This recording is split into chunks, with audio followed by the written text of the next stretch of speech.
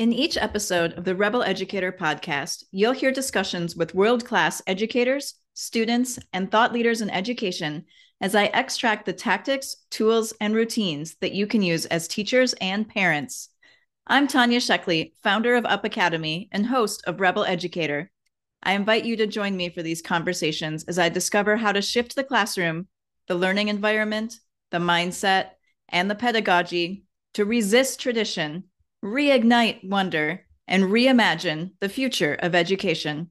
Subscribe to Rebel Educator wherever you get your podcasts.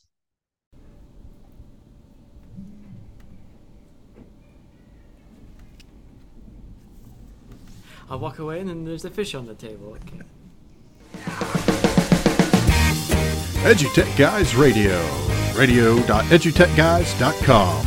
The opinions expressed on the site and its programs are those of participants and not intended to and do not necessarily reflect the opinions of any specific educational entity, sponsor, company, state, or government agency. Hello and welcome to this episode of EduTech Guys Radio, brought to you by Southwest Arkansas Education Cooperative and Hope Public Schools, home of the Bobcats, both located in Hope, Arkansas. Well, no, hey, this is Jeff. Am I doing that? I don't know. I can read the outline. You want me to read the outline? You got to throw it over. I know. Well, I didn't know. We didn't. We're just going to tell you right now, this is the most... This is our 10th episode. This is the 10th anniversary. This is the most improv version of the show we've ever done. It's the start of school in less than 5 days. Yes. So it gets hectic for us. It's 5 days to the start of school. Yeah, we're a little scared. I'm Jeff Madlock with Hope Public Schools, and this is Greg Moore. Greg Moore with Hope Public Schools. Hey, you're listening to radio.edutechguys.com. You can listen to us right there, and if you actually log into Mixler, you can chat with us. I got the chat window open. Let me know what's going down. Hey, we're also on Periscope right now, so if you want to catch us on Periscope, just go out to Periscope, type in EduTech Guys, and it will find us live, streaming video and audio. You get to see the whole behind-the-scenes magic that happens here. Beautiful faces. All of the stuff that goes down. All the blue smoke. All the blue smoke. Yes, the magic blue smoke. So, welcome to the show today. Like I said, it's our 10th anniversary. This is our 10th show. We're pretty excited about it. This is the anniversary where you stop actually doing anything with your significant other and you just sort of, sit around the house. So I'm going to throw some paper. You know what that is? Yeah. It's 10th paper? That's where we're at, ladies and gentlemen. We're at paper. I lost the show notes altogether here. So. Okay, well, I'll tell you what. Today, we're going to be talking about changes to Google Classroom. Very cool stuff. We're also going to be talking about a bus tracking app that Mesa County Schools in Colorado has put in place with their recent fleet upgrade. I think that's probably going to be a pretty deep discussion. Bus tracking. Lots of different ramifications.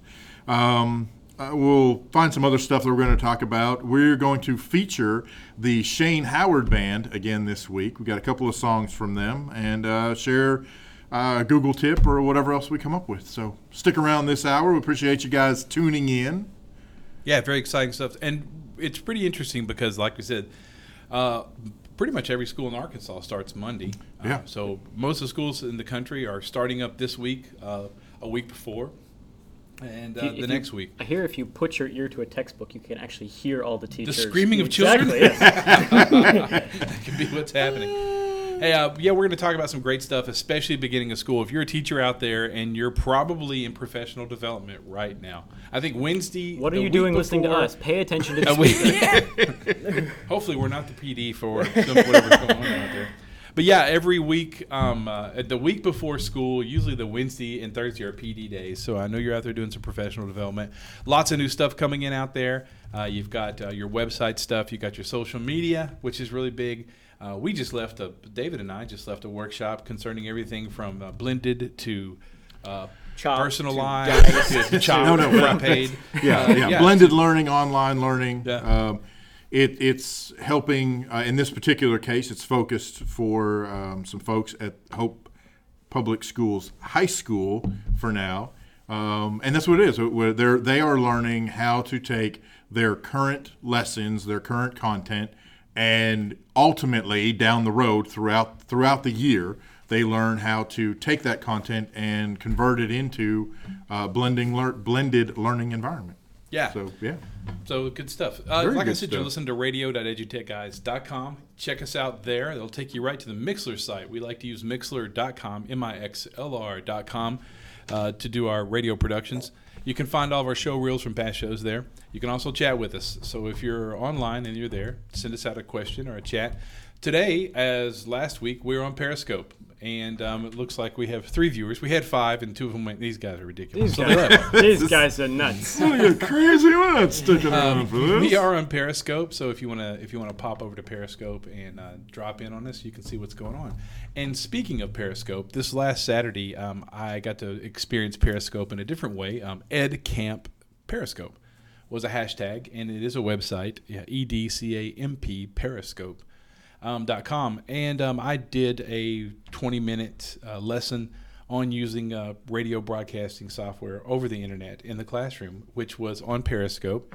If you check out edutechguys.com, you'll find a blog entry there with the actual video dropped to YouTube if you'd like to watch and learn about using Mixlr or Spreaker in your classroom to do free broadcasting. Cool. You can do hour-long broadcasting. And EdCamp seems to be something on Periscope that might really catch on. It was a Saturday, and so it's a lot of fun. That's cool. That's very cool. Talking about EdCamp and Google and all that stuff, Google Classroom, what's the big thing? Well, just earlier this week, or it may have been late last week. My days all blur together. I think it was, but I believe it was earlier this week. Start us cool. They opened up Google Classroom so that you could actually whitelist domains, and then you could communicate with those domains outside of your own. That's actually a pretty big deal. That's one of the biggest hang-ups, complaints, I guess maybe, that I've heard from different folks who have started using Google Classroom is that the collaboration piece, that it's great for internal, in the district, in the classroom use, but that working with other students in other districts or even just outside of your own domain, because that wasn't an option, that they felt pretty limited. Really one of the things keeping it from being a full-blown LMS environment. And now they've opened that up. So you go in there, your admin can go in there, whitelist other domains that you'd like to collaborate with. And then I believe, no, maybe not. I was going to say I believe the domain on the other side has to do the same, but I don't think so. I think it's pretty much one way. I think it is just one way. Yeah. So yeah. The interesting part is that helps Google Classroom move into a true more learning management system. Mm-hmm. Right. Since it's not so exclusive. Sure. Because before it was kind of like, it's just handling documents. But no, it's becoming more of a learning management system. I believe probably we'll see a lot coming out of Google Labs for Classroom in education this year. There's one. Let's talk about that really quick. Yeah. Google now is not the head company. It's now Alphabet. Alphabet, yes. So, and apparently BMW actually owns the Alphabet trademark, and so there's like rumors that they don't want to give it up, and although that could be posturing, that they're just trying to get more money for it, and so the fact that Alphabet it looks like they didn't even go and try to buy the domain. They didn't try to buy the trademark or anything. They just sort of say, "Oh yeah, we're Alphabet." We're Alphabet. Well, you're Google. You can do stuff like that. Exactly. Okay, so since this is new to me, I had not heard of this. So Where have you exactly been, who is Alphabet?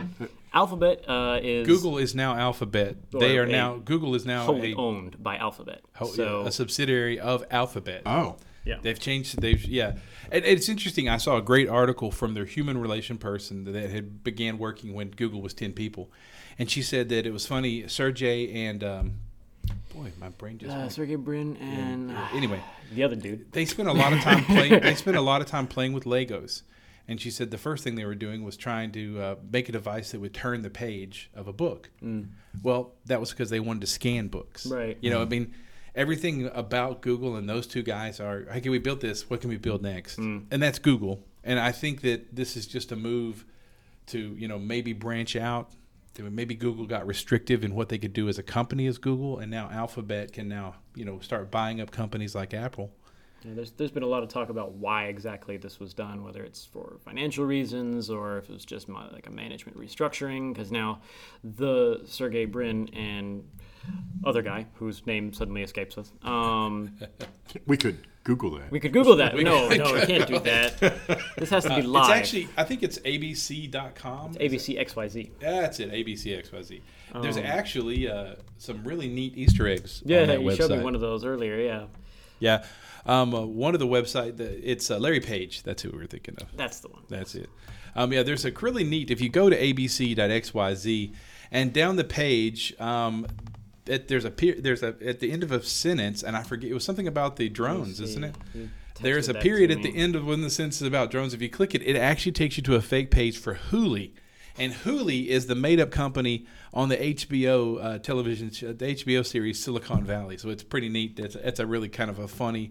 It just shows you that Google still has a really sense of humor. Sense of humor. Yeah, it's still has a really funny after the sense of humor. sentence drone delivery effort. Yeah. And if you go to abc.xyz and then do a Control F if you're on Windows or a Command F if you're on Mac, you can then search for that text on the page, drone delivery effort, and then click on the period that's following that text. Okay, I think we've given Google plenty of airtime at this point. I wish someone from Google was listening and would send me $1. Hey, Send me $1. Hey, big man, can I hold $1? No. Anyway, so let's jump on. David, I think you had something about some really cool stuff with bus fleets. I was going through several articles this past week, and one of them that kind of jumped out at me, Mesa County Schools in Colorado recently upgraded their bus fleet, and it's got Wi-Fi and other stuff, which is very cool. However, that's not necessarily newsworthy these days. I mean, right, everybody seems to be throwing Wi-Fi on the buses lately. But what caught my attention was that they've now provided an app to parents so that parents can track their child's bus anywhere it's going. So they can tell when their kids are going to be delivered, like UPS. Like UPS, yes. Or at least theoretically, right? It doesn't track if your child gets off at the wrong stop. I did not sign for this kid. This kid is not mine. That's right. It's not addressed to me. I return to sender. But so that got to me. That got me thinking, though, is the fact that parents can now track their student buses. I mean, is this a good thing? Is this a bad thing? Is this just one more step in the whole helicopter parenting makeup? I mean, and then ultimately, which I haven't obviously talked to the folks at Mesa County. Perhaps I should have before coming on the air and running my mouth. But anyway, let's just speculate rampantly. Why was this tracking put in place, and what difference do they think this is going to make? I don't know. Did the history have was there a history of buses falling off the routes in the district? So now you can't go in the woods anymore, Johnny. I don't know. But ultimately, the what I think is worth discussing is the fact of it. Here you now have an app that parents can use. They log in, they find their student, and it tracks that student's bus from point A to door point to B. door. I don't know. What do you think? I think anytime you add more monitoring of any flavor, then people expect more reporting. Right. And which can cause you more trouble. Sure. It's like security cameras in school. Inevitably they want some video, and that happened to be the day that maybe it wasn't working, or it's grainy, or it opens up 7 other cans of fish that you don't want to even get into. Kettles of fish, excuse me. Kettles and, of fish. But cans of fish, to kettles me, of worms. Yeah, I mean, if you give people an app that's GPS in the bus, we all use GPS, and we've all seen that. I look to see where my girls are on the iPhone, and oh, hey, they're still 20 miles from being home. Hey, they're in the driveway. Okay, well, that was wrong. Right. Yes. That's my kids should be here. Well, actually, the bus is still 7 miles down the road, and you're getting a false reading, which can happen. Right. It's just, right. I think inevitably it will cause them a little more headache than they probably were hoping for. It's like you said, was this a problem beforehand? And so I have the sneaking suspicion, and again, this is totally unjustified, but this sounds like one of those features that's like a company came in and said, oh, it will do this. They wanted to buy, Wi-Fi for the buses, and it was sort of a value-added thing. And no, it's just kind of become a headline because it's new and it's shiny, and people on radio shows like to talk about new shiny things. So We do? yes, We always do talk about new shiny stuff. So and and again, anytime you do that, just like Jeff was saying, where it's like it doesn't always work quite right, you've added maintenance. So True. and we've actually covered the subject at Hope Public Schools recently about adding Wi-Fi to buses, whether we should, whether we shouldn't.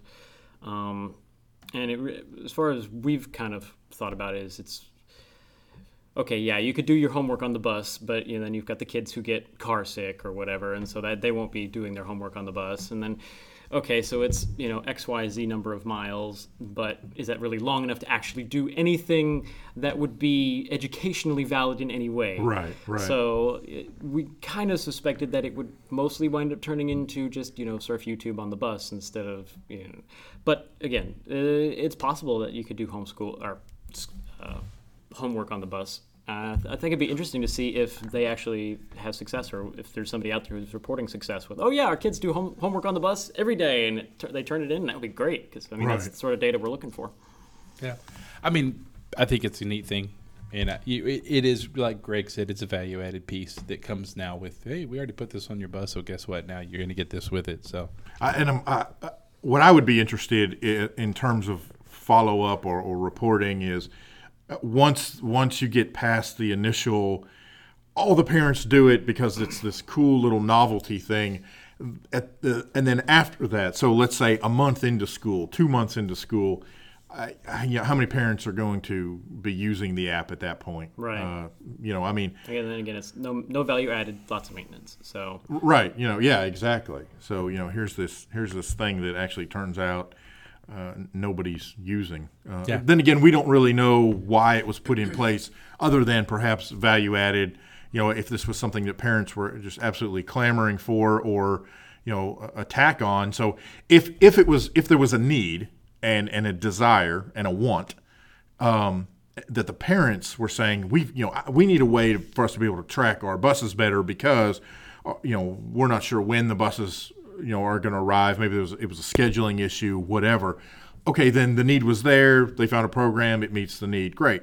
If there was never a need there, then at that point, you almost have to create that need, and then, is it really needed? Right. So I don't know. And I'm thinking from a parent standpoint. I've got a child in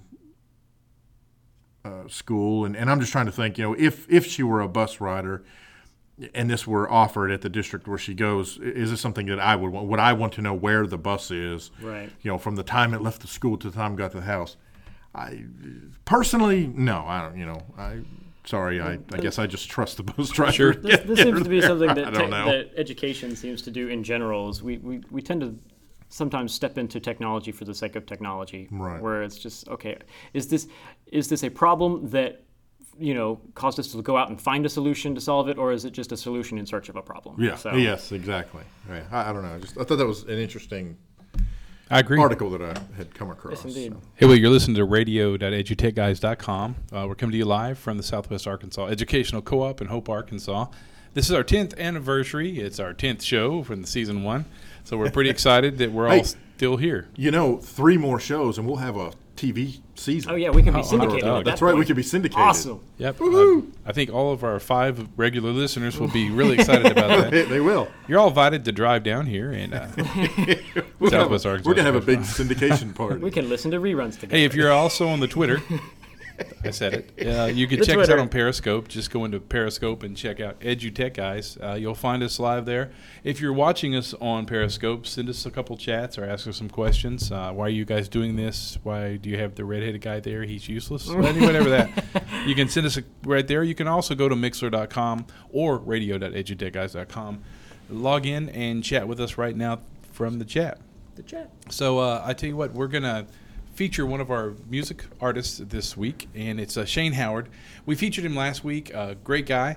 I'll let David give you. You want to give a little bit of? I can do that actually. I mean, I put David on the spot. He looked at me like, I'm like, oh, wait a minute. And Yeah, we shoved David out in front of the bus. I can pull that out. I got it right here. So last week I had Shane Howard on. It's not to be confused with the singer-songwriter Shane Howard from Australia. Right, exactly.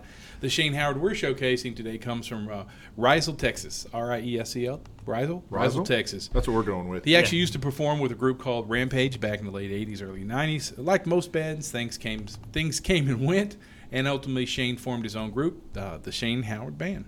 Over the past decade or so, even his group has seen certain members come and go, but Shane has stuck with it the whole time. They're actually open for folks like Pat Green, Travis Tritt, John Conley, and a slew of others.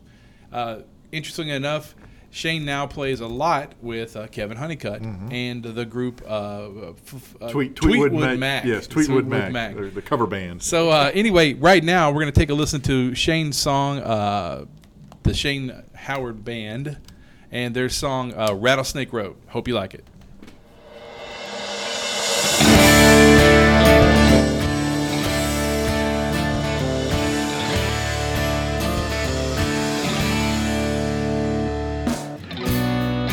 Picked up my girl from a football game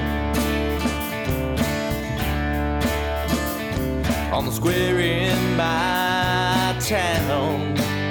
Was a place to be. Radio blaring, shook me all night long, singing along and rocking this song on Rattlesnake Road.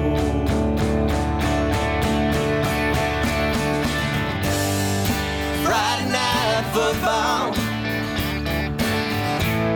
moving Strawberry Hill,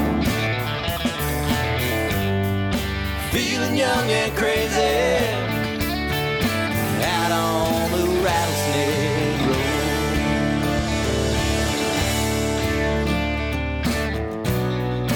Fire was a-blazing, drink what you have. Mad Dog 2020 made us have some fun. Picking the guitar, play a country song. The bottle let me down on Rattlesnake Road.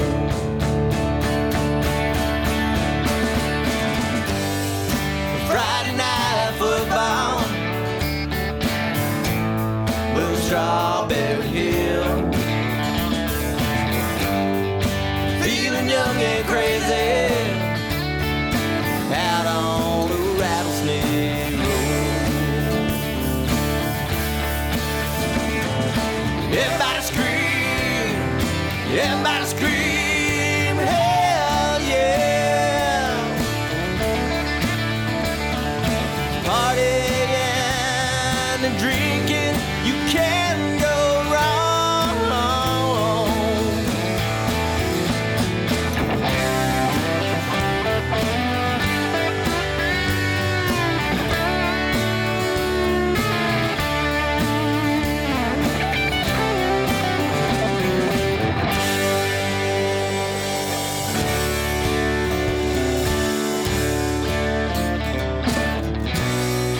Small town living was great somehow.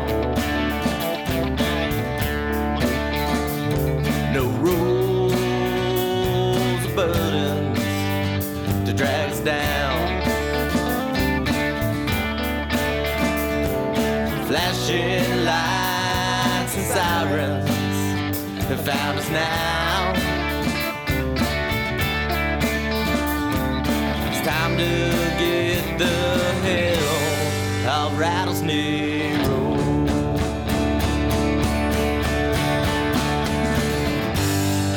Friday night football, move Strawberry Hill, feeling young and crazy out on the Rattlesnake Road.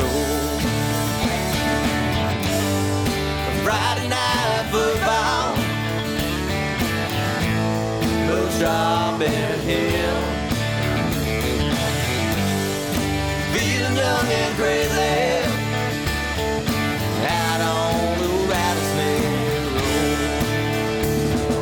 Out on the rattlesnake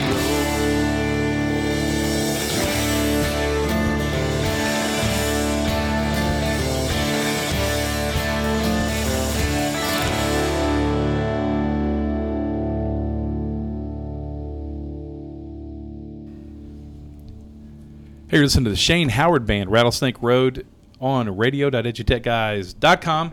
Welcome back, those of you that are listening on the old internet radio out there in internet land. And Internet those land. that are on the Periscope, welcome back.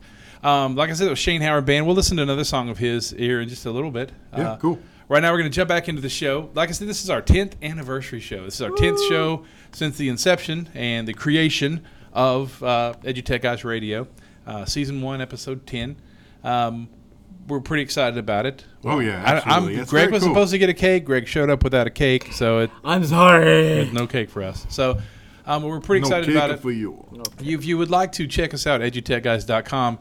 Lots of stuff happening in the blog area. There's some great video up there on Periscope stuff, and David's put up some other helpful quick tips if you'd like to check it out. Jumping back into some of our discussion stuff, David has some really interesting stuff from something that most of you might remember as Open Office. Yeah. Last week, a friend of mine, Mark, had posted a question on the Twitter. As Jeff is just hell-bent on saying. But he posted a question on Twitter asking me if I knew, if any of the tech folks that I knew were using a program called LibreOffice. I hadn't heard of it, didn't know anything about it, so I posed the question out to the tech list for folks that I know, for a list that I'm on. As it turns out, a lot of them use it, most of them personally. It's installed by default on several Linux distros, but there are also Windows and Mac counterparts. Now, the story from my understanding about LibreOffice is that there was some kind of a fallout with OpenOffice. Now, some of you may have heard of OpenOffice. That's the one I was more familiar with. And evidently they spun off and decided to form their own thing called LibreOffice. And they are actually, if I remember right, they just released version 5.5. And so some of the folks that I talked with about who were using it, some of the tech folks that are using it, some of them were using the latest, greatest version. Other folks weren't. They were still a version behind. They were kind of waiting. Yeah, so the short answer, Mark, if you're listening, is yes. Some of the tech folks I know are using LibreOffice personally, not necessarily at the district level. But cool. There you So go. how does LibreOffice, are they making money on upgrades and, pieces? Everybody knows the old app game. Hey, I got this great app, but if you want a certain filter or you want to do a certain thing with it, it's an add-on. But since it's open source, they generally kind of steer clear of that. They may have programmers that are paid on staff that are funded either through some sort of grant or whatever. But most of the time, it's all contributed stuff, as is the nature of open source. Last time I used it, which was probably, it's been a while, maybe 2-3 years. It was just like OpenOffice was. It's just like most open source projects. Eventually, there's a schism, and it forks, and some people decide to go this way, and other people decide to go that way. That's cool. You said schism. Yes, the schism. Well, and I just jumped over to their site real quick, and they actually do have a paid enterprise support or what have you. Yeah, essentially. I mean, they have what they call professional support. Right. They've got certified developers, which are actually some pretty big name folks. They also have some certified migration professionals and certified training professionals. So my assumption then would be that those folks pay to be able to have that. And then also there's a bit in here about how I can't remember where I saw that now. It was right here. But anyway, they have some companies who develop products that go either with LibreOffice or kind of like extensions, for lack of a better word, but where they can pay to be a part of the official LibreOffice distribution, evidently. So I guess that's where they some of their make money their money. comes in. That's pretty cool. And this is all just Linux based, or is it? No, it's open source, but it's cross-platform. It'll run on Windows. It'll run on OS 10. It'll run on Linux and So I wonder, it's really pocket interesting. calculators and Pocket calculator. One of the biggest problems that we have with Google Apps, it's not a problem, but just one of the small deficiencies is if a Windows document comes in and it's got, say, tables in it or and something like fancy that. formatting. Google, Yep. I wonder how LibreOffice brings that in also. I wonder how it converts it and vice versa and back out. Right. Well, and that's a good question. I personally have not played with LibreOffice at all, but I know when I was using OpenOffice, I ran into some of those issues even in that. There were some things that just would not translate in a box. Exactly. Not Some with of a the stuff fox is and related not in my to socks. some of the stuff is related to the fact that fonts are actually licensed, which is which is a very bizarre sort of. Whenever whenever you start out on Linux, from several years ago, I started out with Linux right after I'd moved off of Windows before I became a Mac guy. And one of the first things you notice is the fact that the fonts all look very strange because the fonts are all licensed and most of them are owned by either Microsoft or Apple. And so whenever you jump onto Linux, it's like, these don't look quite the same. And some of the fonts were not the best in the world. It's gotten better over the years. But yeah, so anytime you import a document that was written in a Microsoft product or an Apple product, it's gotten better, especially as Android and such have taken off, because I believe, I could be mistaken on this one, I believe that the Android has added an open source font as its default. I can't remember if that's if the font that they switched to is actually open source or if it's one of those sort of in between. It's licensed under this way for this thing, but not the other way. So. Right. So yeah, if you want to try LibreOffice, you can get it at www.libre, Office, OFFICE.org. And it's a free download, and it even has portable versions, I see. So you can get all kinds of interesting pieces for that. So definitely check it out, LibreOffice. It's especially if your district or you personally are looking for something that your kids could take at home. There's a really interesting thing. Everybody thinks that all these school districts have iPads and one-to-ones, and that's not necessarily true. There are some kids that are, BYOD that are going home working on maybe a Windows 7 machine, maybe a Windows XP machine.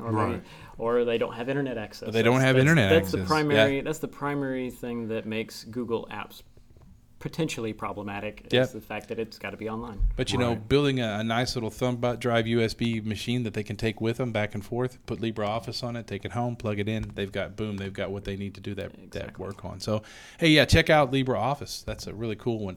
I wanted to throw this out to you.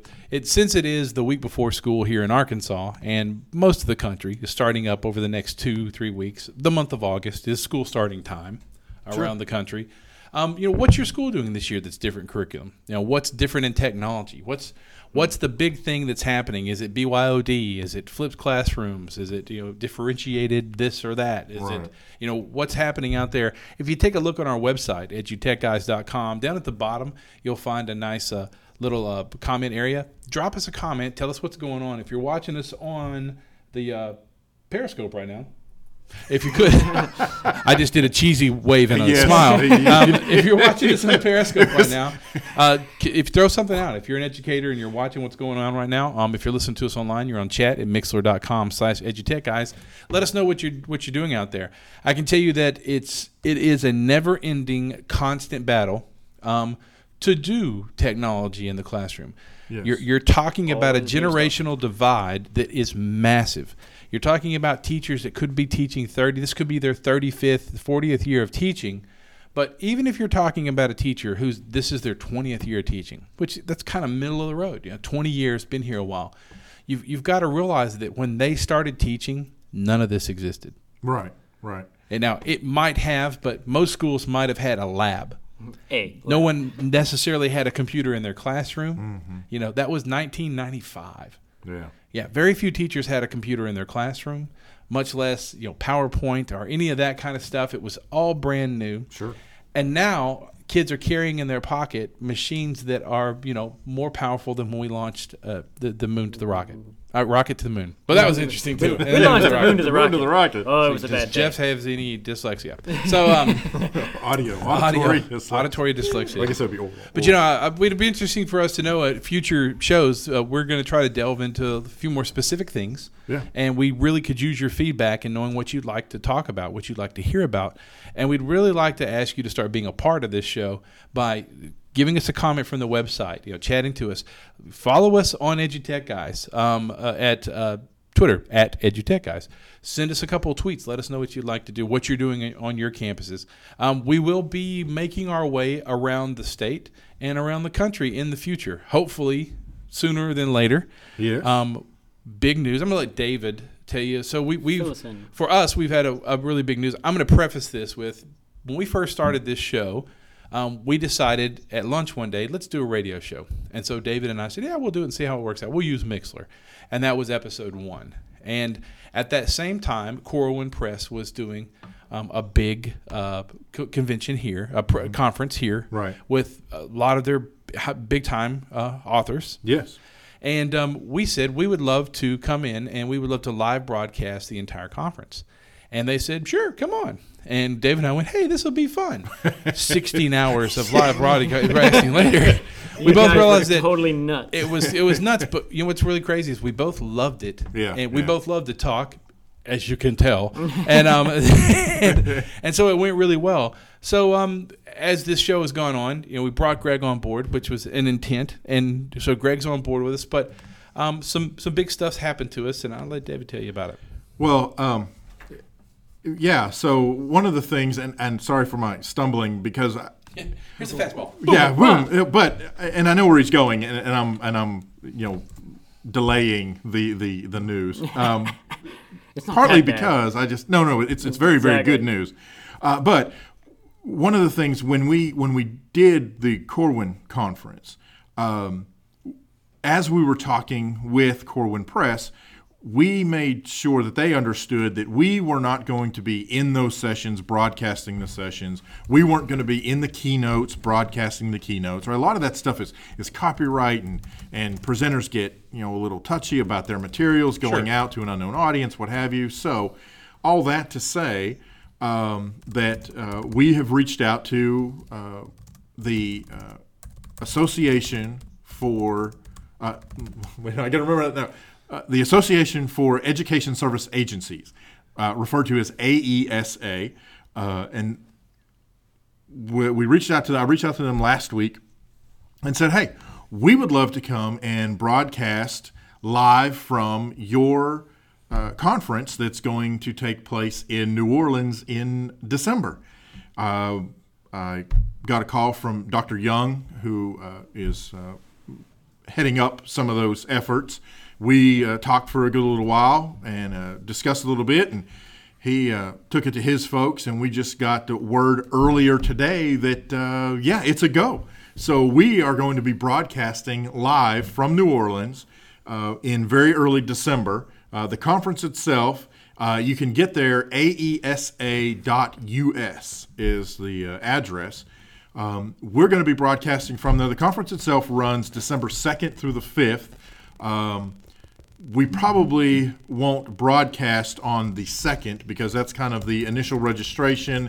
Essentially, the only thing going on is the president's reception and welcome, and we're not going to broadcast that. That's part of the agreement, and that's fine. I don't have any problem with that at all. Have some stuff to But we will start on the 3rd, and the conference itself runs pretty much 8 to 4. We'll start registration and that kind of stuff starts about 7 in the morning. So we'll be there before 8 o'clock. We'll be there a little after 4. But we're going to broadcast all day for each of the days of the conference that we can. So we're going to do another live broadcast.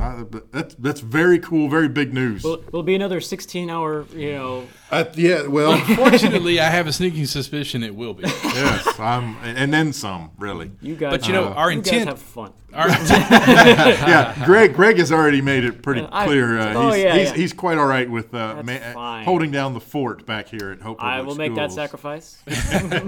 Our intent is quite interesting. When we realized what we were doing, it's so much fun to interview the presenters outside of their element. Yes. Because they actually, I think they learned some things about what they were doing because, we were asking questions, having not been in the workshops or in the presentations. Right. We're working off of just what we know about their bio and maybe the title of the presentation. Yes. It's also fun to stop folks that are leaving presentations and workshops and find out what's going on with them. And so that's how that all played out. And we're pretty excited about it. So if you would like us to come to your place, if you're an educational institution, would love us to come and show you about this neat technology. It's interesting. Internet radio is nothing brand new. It's been around for a long time. Right. Companies like Mixler and Spreaker have made it possible to host your own shows, and this is something we thought we would do, and it turned out to be quite lucrative for us. Lucrative in the sense of, I think, professionally and creatively, we've all three. Yeah, it's very fulfilling. We're all growing, and we're enjoying what we're doing. And we hope you're enjoying what you're doing. And so those watching on Periscope and Daniel listening out there on the internet radio. I see you out there. Daniel I Faulkner, see you on the radio. Daniel Faulkner is always listening to us. Hey, and that is awesome. We appreciate that so we always much. We always listen to any listener. Well, we always appreciate any listener. So back to what we were talking about earlier, curriculum. It's interesting.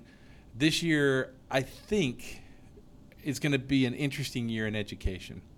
And the reason I say that is because Windows 10, I think anytime a new OS comes out, a brand new OS, and not that 10 is a brand new OS, but it is a new OS. Right.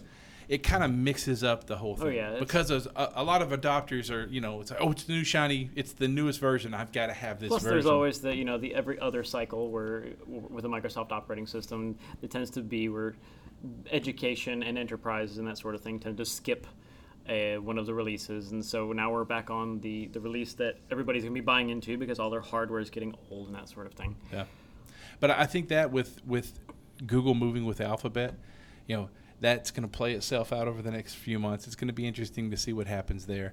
It makes you wonder, when a company does something like that, like when suddenly the massive becomes just part of another massive that's now been generated, you realize that they're about to branch off into other areas. Right. If Google is a wholly owned subsidiary of Alphabet, then there's going to be other things coming. And I personally think it would be interesting to see Google Apps for Education or an education division really blow up out of Google. Because now they could actually start to split those things off, and Google could be like Apple or Microsoft or any other boys and start buying even more educational entities. I mean, I think some of those big players out there, like Modern Teacher or Success Maker, or those guys that are out there, e-instruction, they could find themselves looking at a pretty hefty, paycheck to purchase them from Google. And Google say, hey, we want to buy this technology from you and bring it in because now you'll be a subsidiary of Alphabet. You see what I'm saying? I mean, it could be. Oh, yeah, absolutely. Allow me to play the other side of that. I'll devil's advocate, if you will. So now Google is now going to be a drop underneath the Alphabet umbrella. So the Alphabrella, if you will. The Alphabrella. So then that begs the question.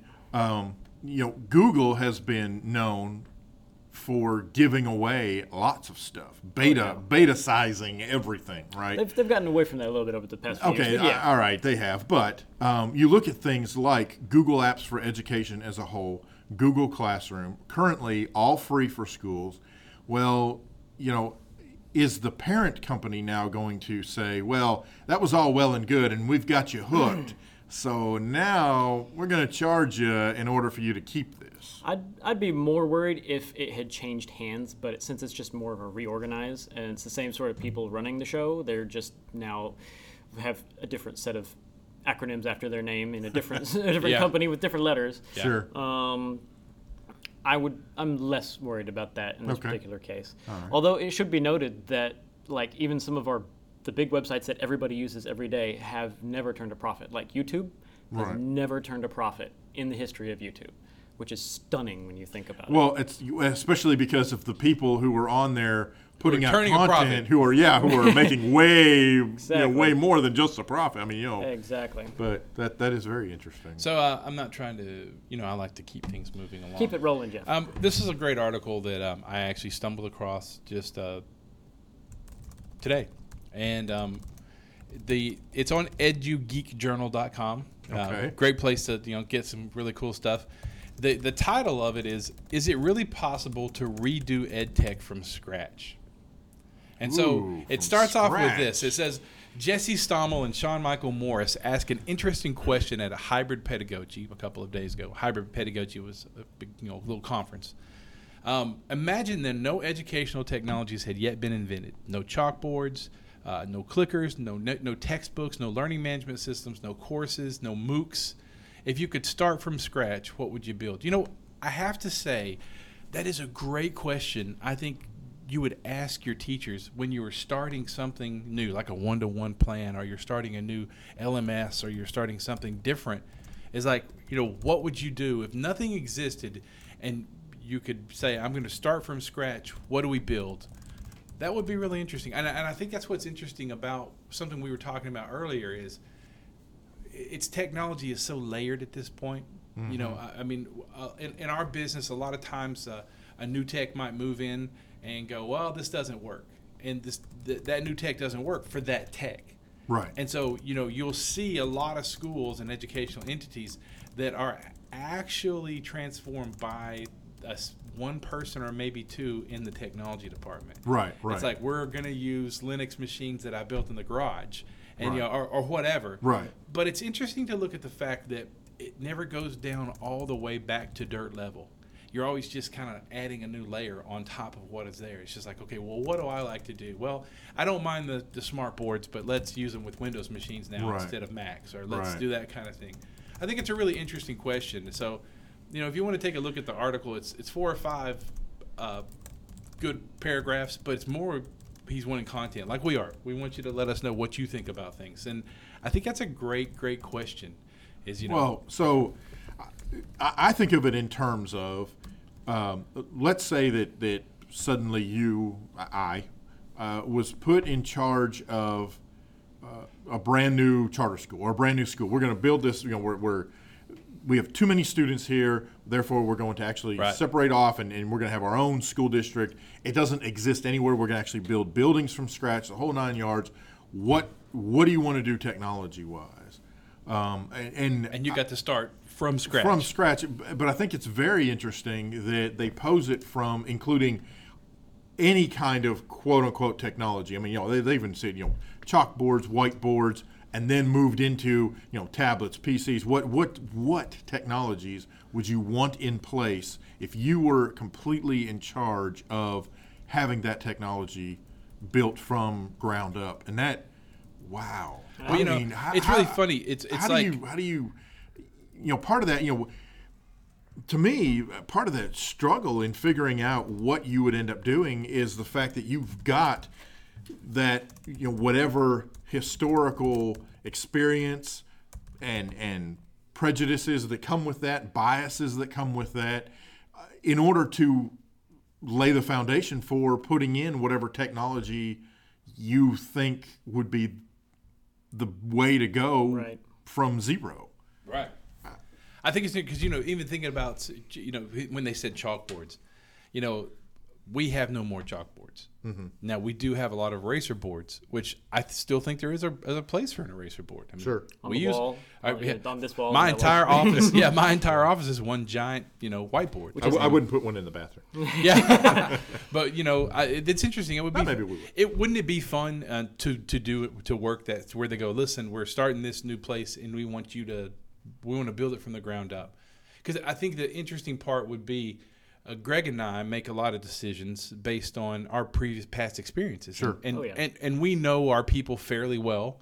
So, we can actually say, well, this isn't going to work for us, but this would work for us. Sure. But it would be fun to start one not knowing and go, okay, we've just met these people. What questions do we ask them? Yeah. Right.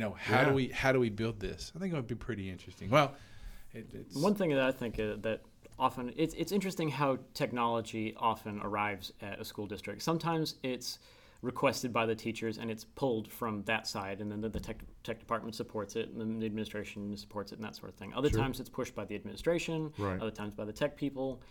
And I think it's really interesting the sort of pitfalls that you fall into based on where it started. Because if it started at the teacher level, it might be a fantastic educational tool, but maybe it doesn't necessarily scale very well to like an entire district or a whole site or that sort of thing. And that's where the tech people come in and go, hey, maybe it would have been better if we did this thing instead. Right. Whereas if you start with the tech people, maybe it's like phenomenal on the back end and it scales to, like the size of the United States. But on the educational side, it's maybe not so good. But how are the tech guys going to know if they don't have an educational background? It's like, it's got math. Math. It's got math. I'm gonna write that down from now on. It's got math. Number and one then, question. of course, from the administrative side, they'll often go to conferences and that sort of thing, and they get the whole dog and pony show, but they have no idea how it works on the back end, and so there's massive complication that comes in some of the time. Or maybe at the teacher and student level, it's got some sort of complication because it's either a duplicate of something a teacher was already doing, sort of a grassroots, homegrown thing in their classroom. Sure. So I think it's interesting to sit down and stop and think about, okay, as a teacher or as a tech guy or as an administrator, do I push this as an idea because it needs to be pushed across the entire campus in order to make sense? Like, for instance, standardizing on Google Apps or Office or whatever. Because if you don't standardize on something, people are going to try to swap documents, and it's no fun. Right. And then other times it's like, okay, is it really? Oftentimes we don't actually stop and ask ourselves, this is really shiny and cool, but is this something that we actually want to push on teachers that already have so much on their plates? Is this something that's actually educationally valid and desired? Well, and that's one of the things. And from my experience, I've got two different viewpoints from that. We've got a district that they had a superintendent who's no longer there, but they had a superintendent who, when he came on board, he had a grant. And part of that grant was a massive rollout of Macs. They were not a Mac district before that. Came in, brought the grant, and he said, as the superintendent, hey, we're going to roll out all these Macs. Right. And then a couple of years later, he retired and left. So and they're all the Macs go away, or they get blended, or or what's the is there a replacement, or the next person coming in, is he Mac centric? Does he want to throw all the Macs out and go back to PC? Right, exactly. Does he not care one way or another? Yeah. So there's that, and then the needless churn for the sake of churn. Right, exactly. Well, and then from at our vantage point here at the Education Co-op. We sat on not installing, and I'm just using Mac as an example, but we sat on not using Macs for a long time, not for any particular reason other than most of the districts were not using Macs, and so we didn't necessarily see a need. Well, we sat down and asked those questions. What are some of the things you'd like us to see? And one of the answers came back is, well, how come you guys don't have Macs? And we're like, well, we were waiting for you guys to have Macs. And the schools are like, well, we were waiting for you to have Macs. Some training. Oh, okay. So here we go. So I think the interesting part about that question is the way it involves tech guys and tech departments is 12%. Yeah. The majority of it should be on the curriculum and education. Absolutely. Ours is just to say, well, you need a 3-ton unit for a house this size, and it'll cool you off just nice. Yeah, exactly. So, that's right. You figure out what you need or what you want to accomplish. We will help you get what you need to accomplish that. And some of the issues, some of the trick with that is the fact that some of the time, what's the famous Steve Jobs quote? People don't know what they want, and so oftentimes, from a technology perspective, we actually have to go saying, hey, look at this cool new thing. Sure. Because before, educators aren't often, diving into the deep technology end. So they don't even know necessarily that something exists. And the reverse is also true. There could be some fantastic educational app that we've never heard of because it's not within the IT sphere. Right. So again, it all comes down to communication, like everything else on the entire face of the earth. We've got to communicate. Yeah, which every school district in the world does great at. Oh, yeah. Unfortunately. So, hey, you're listening to radio.edutechguys.com. This is our 10th anniversary. It's just our 10th show of the season, first season. But we're excited to know that we got through 10 weeks of the summer. Yeah. And we did 10 one-hour shows. Hey, Tabor, we're going to take a quick break and let you listen to a little more Shane Howard Band. This song is quite appropriate for our 10th anniversary of our 10th show. This is Crazy from the Shane Howard Band.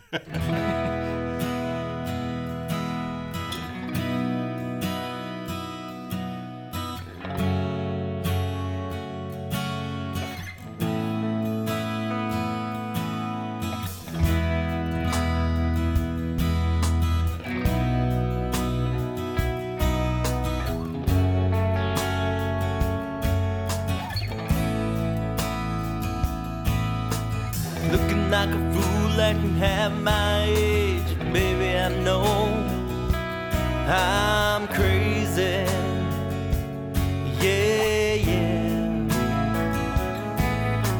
My head's spinning round and round it goes. My heart skips a beat, and don't you know I'm crazy? Yeah, yeah. Crazy.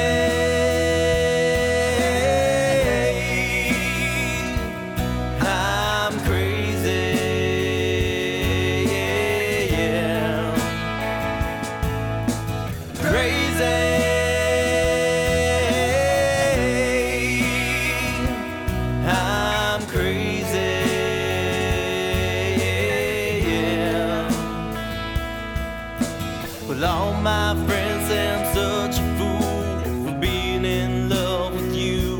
You know I'm crazy. Yeah, yeah.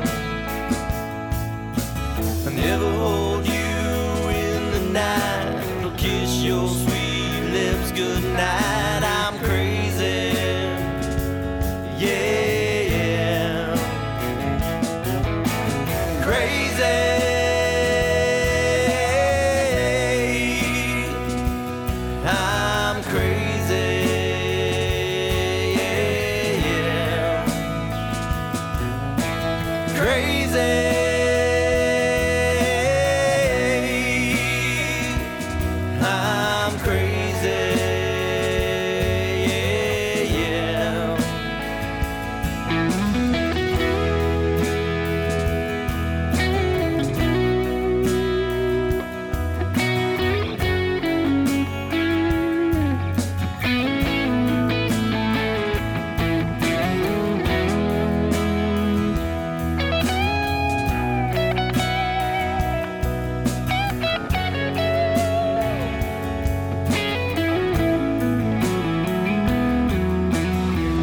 Time I laid my eyes on you, baby, I knew I was crazy.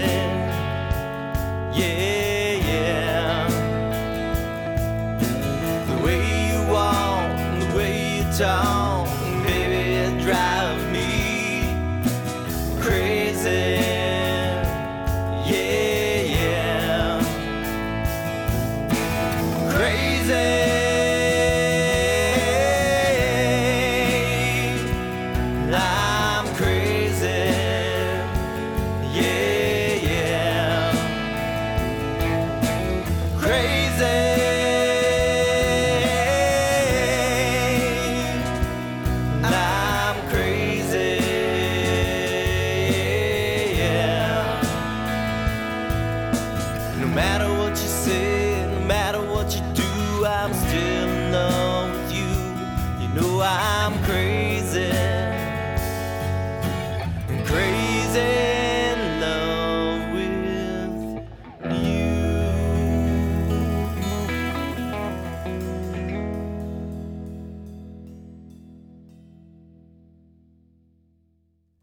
Hey, that was the Shane Howard Band here on EduTech Guys Radio, radio.edutechguys.com with the song Crazy.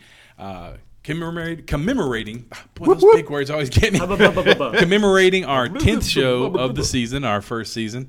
And so we're winding down the show today. Hope you've had a good time. Got a couple big things coming up. Yeah, join us next week. What is the deal? Okay, next week. I'm sitting here soaking up all the good syllables and that you guys get the bad ones out. Syllables. All right, so next week we've got PBL guru Ginger Lumen. She'll be with us. Talk about project-based learning. Ignorant guy here. What is PBL? Project-based learning. Oh, okay. Learning. Yeah, PBL. Has nothing to do with bull riding or lizard. I guess or lizard riding. The L could be lizard. I don't know. Anyway, we're gonna have Ginger Lumen. We'll have another featured artist of the week.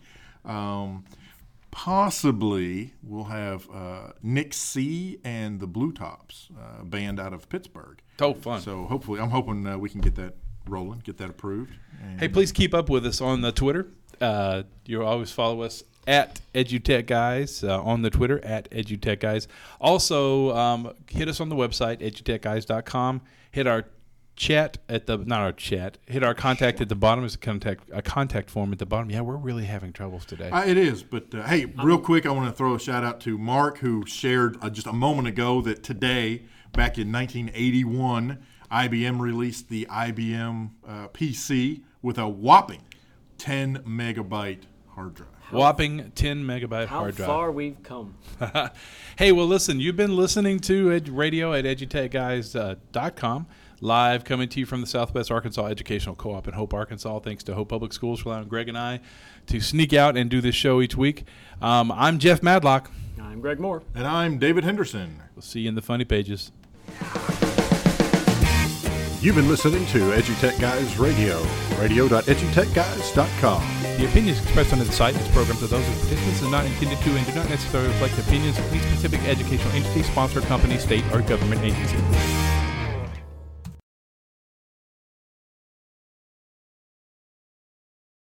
This is Ross Romano from The Authority here on the B Podcast Network. It's the show where I interview people who know what they're talking about, and no matter your role, we have some recent episodes you won't want to miss. I spoke with Mark Miller, international best-selling author and VP of High Performance Leadership at Chick-fil-A, about his brand new book, Culture Rules. Kate Eberly Walker, CEO of Presence and author of The Good Boss, joined the show, and we've had conversations with Baruti Cathele, Peter DeWitt, Julie Evans, and many more. Join us each week for ideas to address your current pain points, new perspectives from authors you admire, and fresh takes from up-and-coming voices. Subscribe to the Authority Podcast wherever you listen to podcasts.